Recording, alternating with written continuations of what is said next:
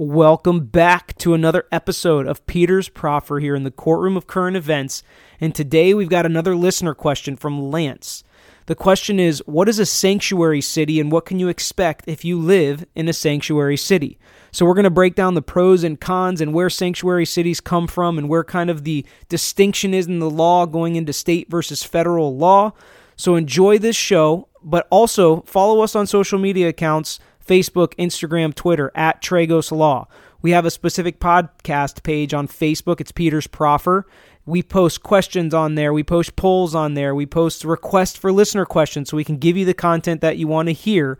And we also post giveaways. We've given away Amazon gift cards, and we've given away CPR classes to companies and churches and schools that want to CPR certify their workers. So keep an eye out on those pages. There might be a giveaway you might be interested in, but this week, just sit back and enjoy the show.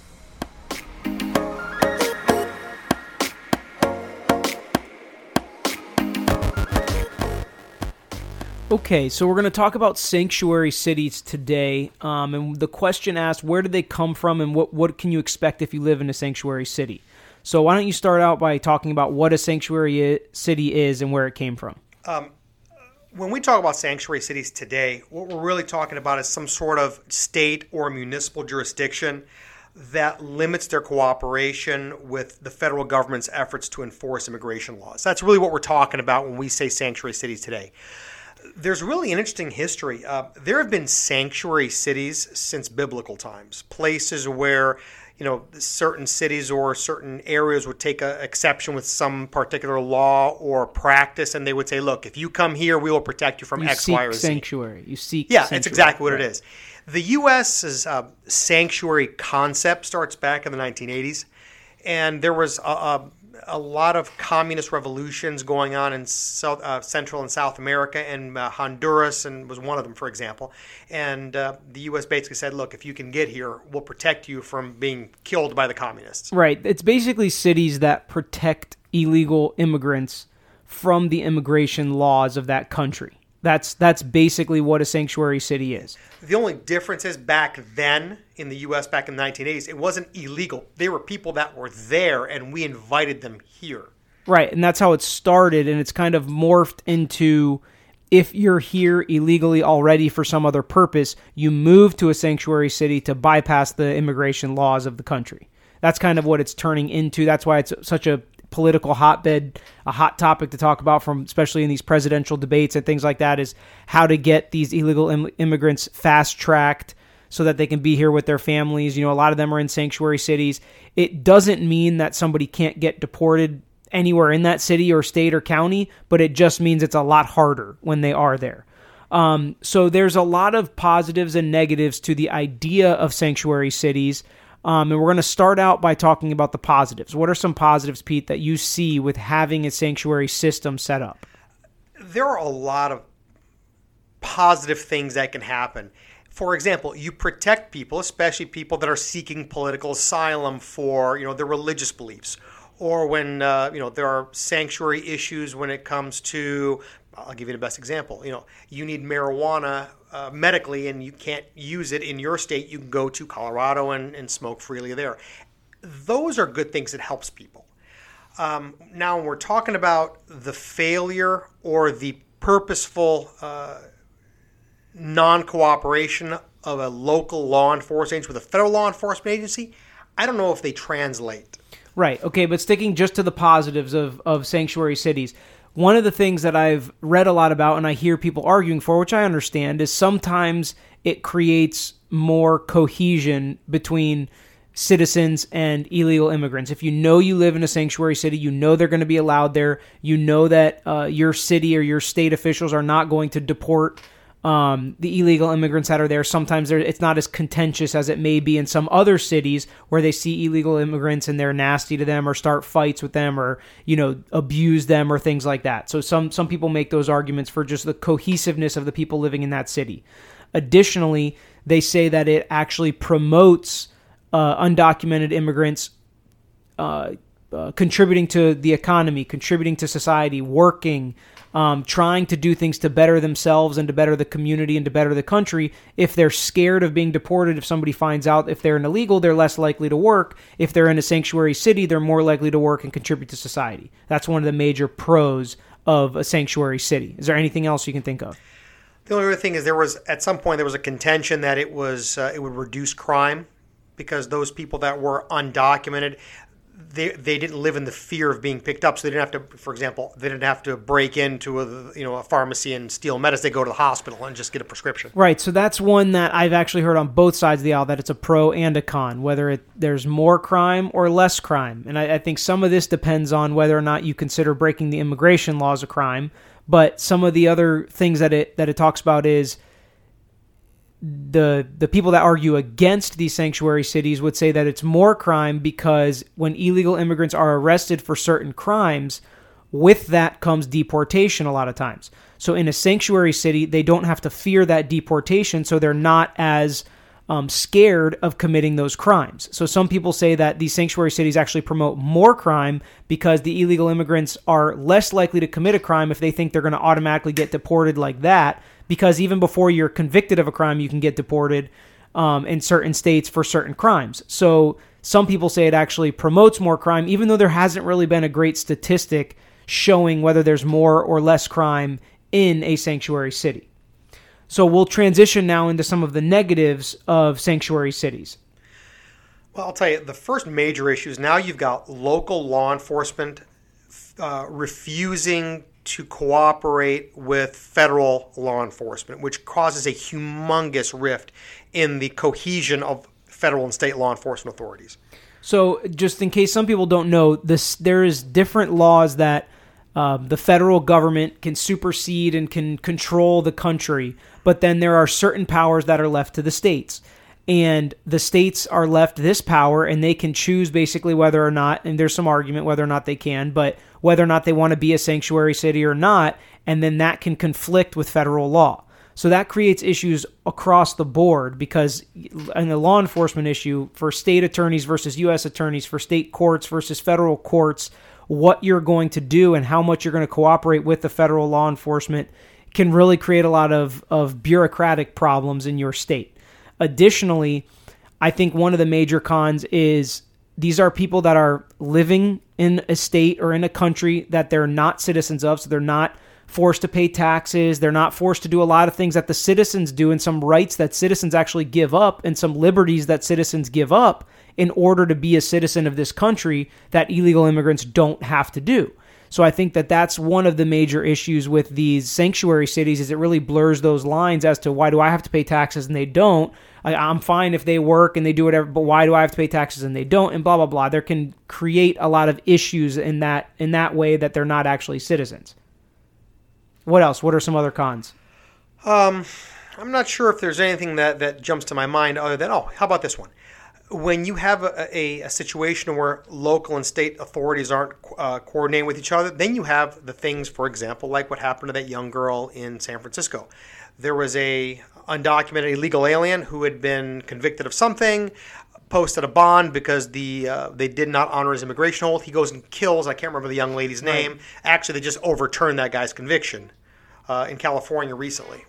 So yeah, I mean, and that's the point is dangerous illegal immigrants that are here are not deported, and that's an issue. But on the other side of that, I mean, dangerous citizens do stuff like that too. So I don't think that's the strongest argument in my opinion, because some citizens get out on bond and commit more crimes as well. But I mean, I get the point is that they would have already been deported, but I don't know if there's as big of a correlation there statistically with illegal immigrants versus citizens, but I get it. That's one of the concerns. So there are actually, on a state-by-state basis, some states make decisions to be sanctuary cities, some don't.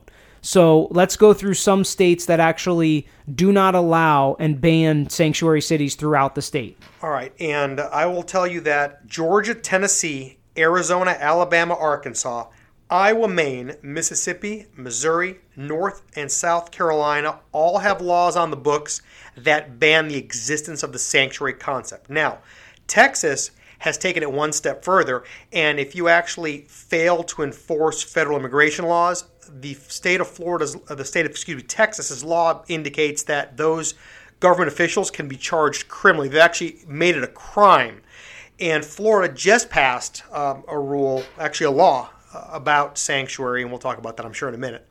Well, we can get to that now. Okay. All right. Florida, our Florida governor just passed a law that does not allow for any local or municipal law enforcement to not honor an immigration hold. That's as far, really, as it goes. Florida's, out of the 67 counties that we have here in Florida, 57 of them participate with immigration and customs enforcement to hold anybody that may have a detainer. It's what the technical term is for an individual that immigration wants to seize. And what happens is there are a number of different agreements. I don't know if it really matters under what agreement they function under. But those agreements basically say that for 48 hours, if someone who has a federal immigration hold is going to be released from state custody, you have got to give the federal government 48 hours to come and take them into custody. In fact, the federal government, under most of the agreements, pays the local municipality, I think it's like $50 or $100 a day, to maintain those individuals until ICE can come and seize them.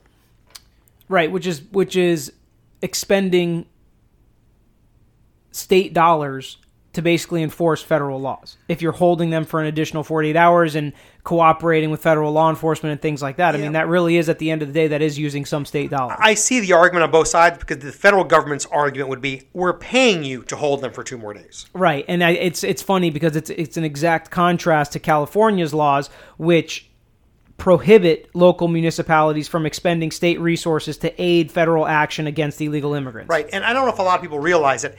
The sheriff's office or, for example, the Clearwater Police Department doesn't have the authority to go looking for people that may have ICE detainers. And they don't do that on a regular basis. Right, just if they arrest somebody for something else and it's flagged. Exactly. They have an obligation to notify law enforcement, federal law enforcement, hey, we've got this guy. Now, if the feds don't come get him, then they release him because they don't have to hold him indefinitely. Right, and that's not the same and not what happens in a sanctuary city. Right. That's kind of the distinction. So there are also a lot of states that support sanctuary cities. So those states include Washington, Vermont, Rhode Island, Pennsylvania, New York, New Jersey, Massachusetts, Minnesota, and then you want to talk about Illinois, Colorado, and we already talked about California. Yeah, Illinois, Colorado, and California have gone out of their way, and what they've done, I think you've already talked about California, they prohibit any assistance at all.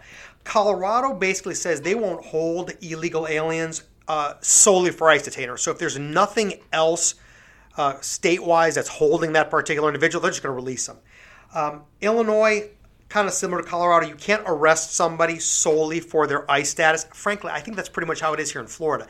A deputy sheriff can't arrest you unless they have some state law that or a warrant out for your arrest. Right. So there are also some states that just take no stance at all, like Connecticut and Maryland, or a lot of states let each jurisdiction within their state make its own decision as to whether or not that city wants to be a sanctuary city, but it's not really a statewide law. Yeah, Connecticut's that way. They basically said everybody makes their own decisions and y'all right, and I think that a lot of this, unfortunately, has been politicized and has turned into a political debate or pick a side of the aisle. You know, the Republicans are on this side, the Democrats are on this side.